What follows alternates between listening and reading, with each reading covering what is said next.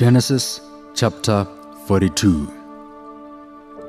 This is Pastor Simankane thanking you for joining us as we journey through the word of the Lord.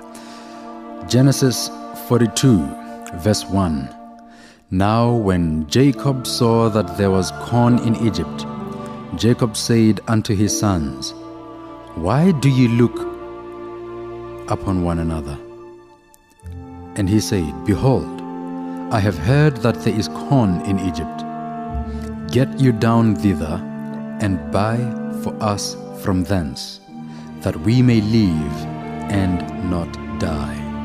The grass withers and the flower fades, but the word of our Lord shall stand forever.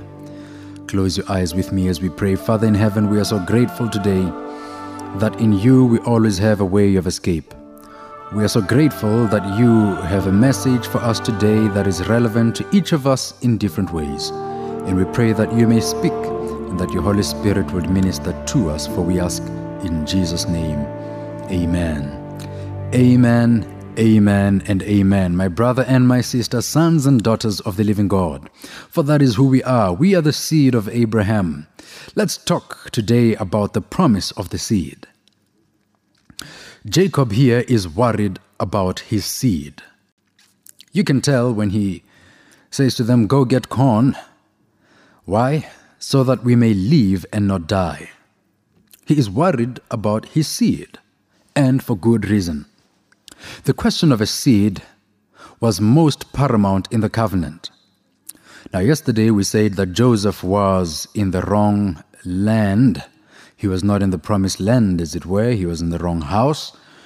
And today we want to talk about seed, for the covenant often spoke about these two things, land and seed. God promised Abraham seed, a child, to make him fruitful, to make him a nation. This doesn't really begin with Abraham. In Genesis 5, we learn these are the generations of Adam. And so it was the first blessing to Adam, be fruitful and multiply. That was the promise of seed. These are the generations of Adam. This is an important phrase, by the way, in the book of Genesis. And after he gives this, the line of Seth is reflected as the chosen line. And so the question of seed also has to do with some sort of direction within and among the many children. So among the children, there is one that is chosen. And in chapter 5, we find that Seth's line is the chosen line. In chapter 6, verse 9, we learn these are the generations of Noah. And then the line of Shem is the chosen line. And that line takes us to chapter 11. And there we find these are the generations of Terah. And then we are introduced to Abraham, promised seed. Chapter 25. Verse 12, these are the generations of Ishmael. But wait, that is not the seed of promise. That is not the child of promise. Chapter 25, verse 19, these are the generations of Isaac. And so we are done with Ishmael. These are the generations of Isaac. And we go now through Isaac's story and Isaac's line. The promised child, the promised seed, Isaac. Chapter 36, these are the generations of Esau. But yet again, wait. You know the story by now. Esau comes out first, but it is not Esau that has the birthright, and he forfeited his birthright. It was Jacob. And so we come to the last, these are the generations. There is only one more, these are the generations line in the book of Genesis. And that is found in chapter 37. These are the generations of Jacob. Now the question we will be asking concerning the seed of Jacob is that which of the children of Jacob will be the seed of promise, the one that inherits the birthright, the covenant of Abraham, right? The covenant of promise. Now immediately after saying these are the generations of Jacob, we get into the story of Joseph. Jacob hoped it was Joseph. His treatment of him tells us. But his hopes are crushed when he receives the report that Joseph is dead. Now you and I, the reader, know that this is not true. He is alive. His brothers have lied. And because we know the dream, we are rooting for Joseph to inherit the covenantal promise. But at this point, it is still an open question. And so now the question has to do with seed. One, who is the seed that shall inherit this covenantal promise, but also will the seed survive? That is the concern of Jacob. As the brothers come to Joseph, we ask, among God's children, among Jacob's children, who will inherit the covenantal promise?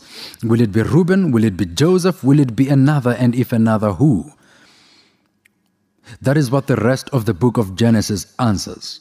And so get into this journey with me, beloved. It is an exciting journey as we now look at the children of Israel.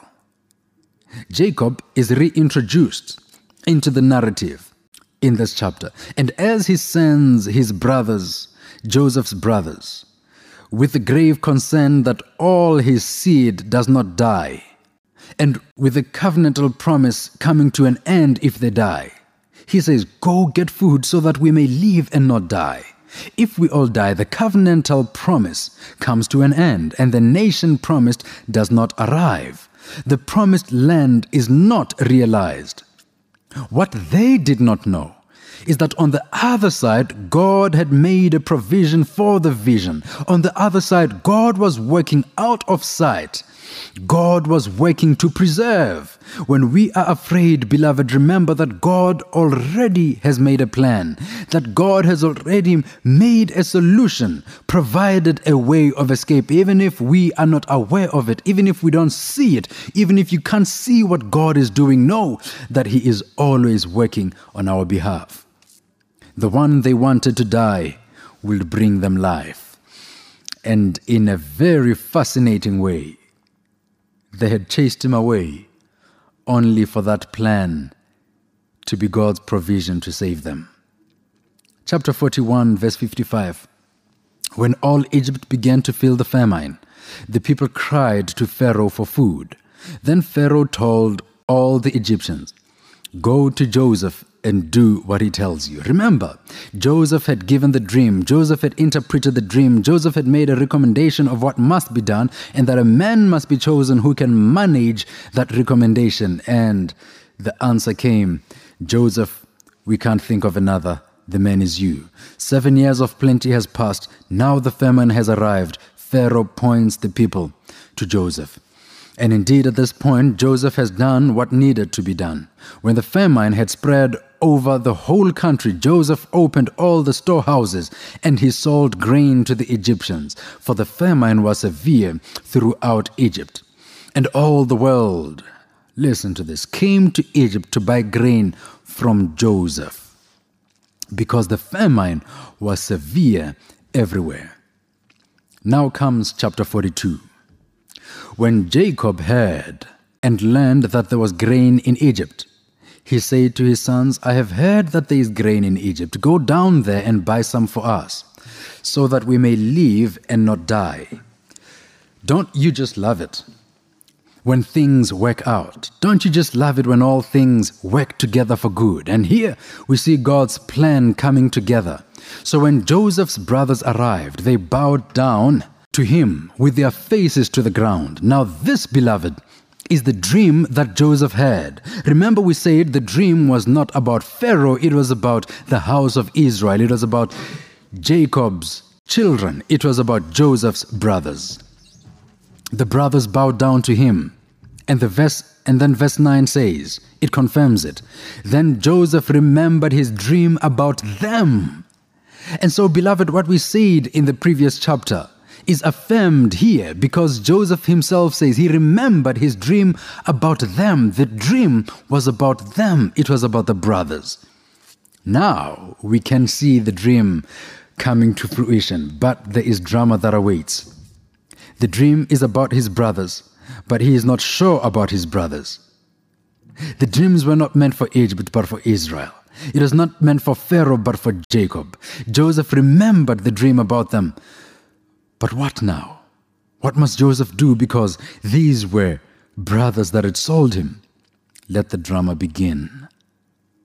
Joseph tries them. He tests them.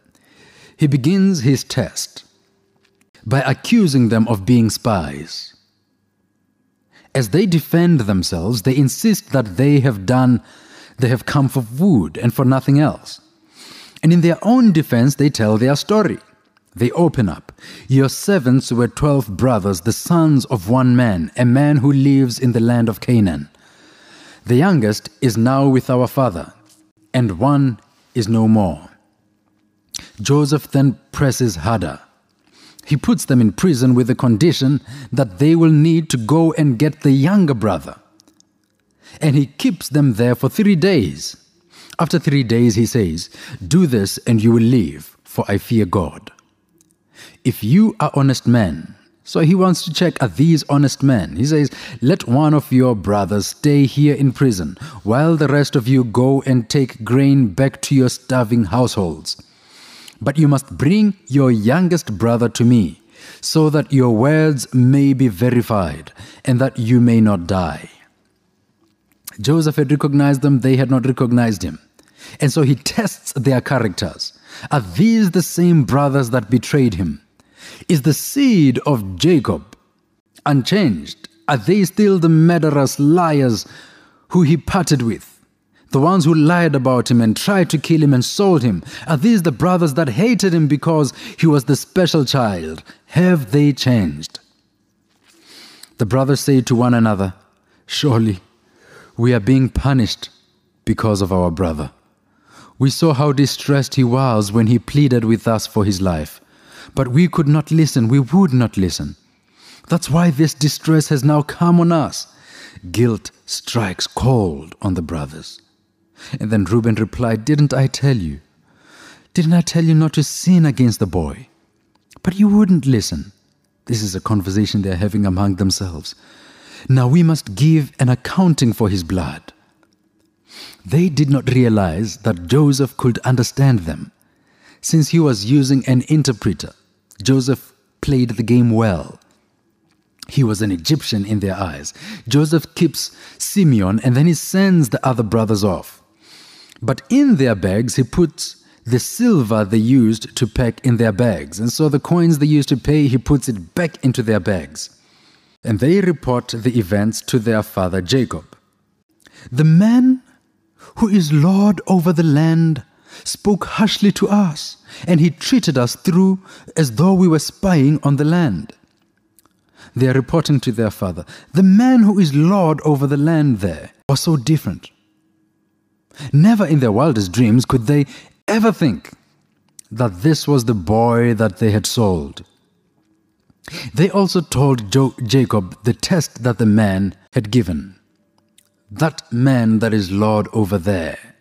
Their fear grows when they opened their bags after telling the story, and they find silver in all of their bags. They were frightened. They could see death. They could see the end. Jacob, their father, imagined the worst. When he sent them out to get food, he said, "So that we do not die." But now listen to his words. "You have deprived me of my children. Joseph is no more, and Simeon now is no more. You left him there, and is as good as dead now. And to make things worse, now you want to take Benjamin? Everything is against me," Jacob says. Jacob did not understand the power of his God when he works to fulfill his covenant promises. The guilt that Joseph's brothers carried, the fear that gripped Jacob's heart, is understandable. Many of us have made mistakes, and we only fear when our sins will catch up with us. When will our sins catch up with us? This is the nature of sin. We steal, and we keep looking over our shoulder. When will we be caught? We lie, and you keep a track of your lies, and you keep making one lie after another. You have to keep track of those lies. When will they catch up with you? You cheat, and you commit adultery, and when the periods do not come, you wonder if it has caught up with you. When you start to feel sick, you wonder if you have caught a disease, and what disease it is. The brothers remembered the great evil they had done. At this moment, it feels as though their sins are catching up to them. They had always known that they would reap what they sow. But beloved, worrying about whether your sins catch up to you is not quite repentance. Guilt is an important part of the process when you feel sorry for what you have done. But that is not the end of the process. The question is, have you changed? That is repentance. When you turn around And so that is the open question that lies before Joseph. He wants to know, have my brothers changed? Their father, on the other hand, was worried about whether it had all ended with him. The covenant promise that passed on from Abraham to Isaac, and that was passed on to him from Isaac, does it end with me? Do all my children die? Will God be faithful to his covenant? Will the seed be preserved? Allow me to say, beloved, we serve a faithful God. He is faithful, and he who made the promise will keep it and will see to it that it is fulfilled. That is the story that I wish for us to see as we come to the end of the book of Genesis, that God is faithful, and even when we are faithless, he remains faithful. Close your eyes with me as we pray. Father in heaven, we are so grateful as the questions are asked about whether or not the boys that became men had changed. The questions about whether this seed shall be able to multiply, or whether it ends with Jacob and his children. And in all of the tension that lies in this moment, Father, we thank you that we know that the God who made the promise is faithful. And we too, like Jacob, are worried. Sometimes we have no food in our cupboards, and we wonder, will we die? We wonder, will we have anything to eat? But I pray, dear Father, that we would learn that you always make provisions for your children. I pray that your faithful hand will be evident in our lives. I pray that even when we can't see your hand working, may we come in the end to know that the God whom we have trusted is a God that is able to make a plan years in advance. And so with Joseph was your plan made years in advance to preserve Jacob and the house of Israel. And we want to pray that this faith may reside in us now and forevermore, for we ask in Jesus' name. Amen.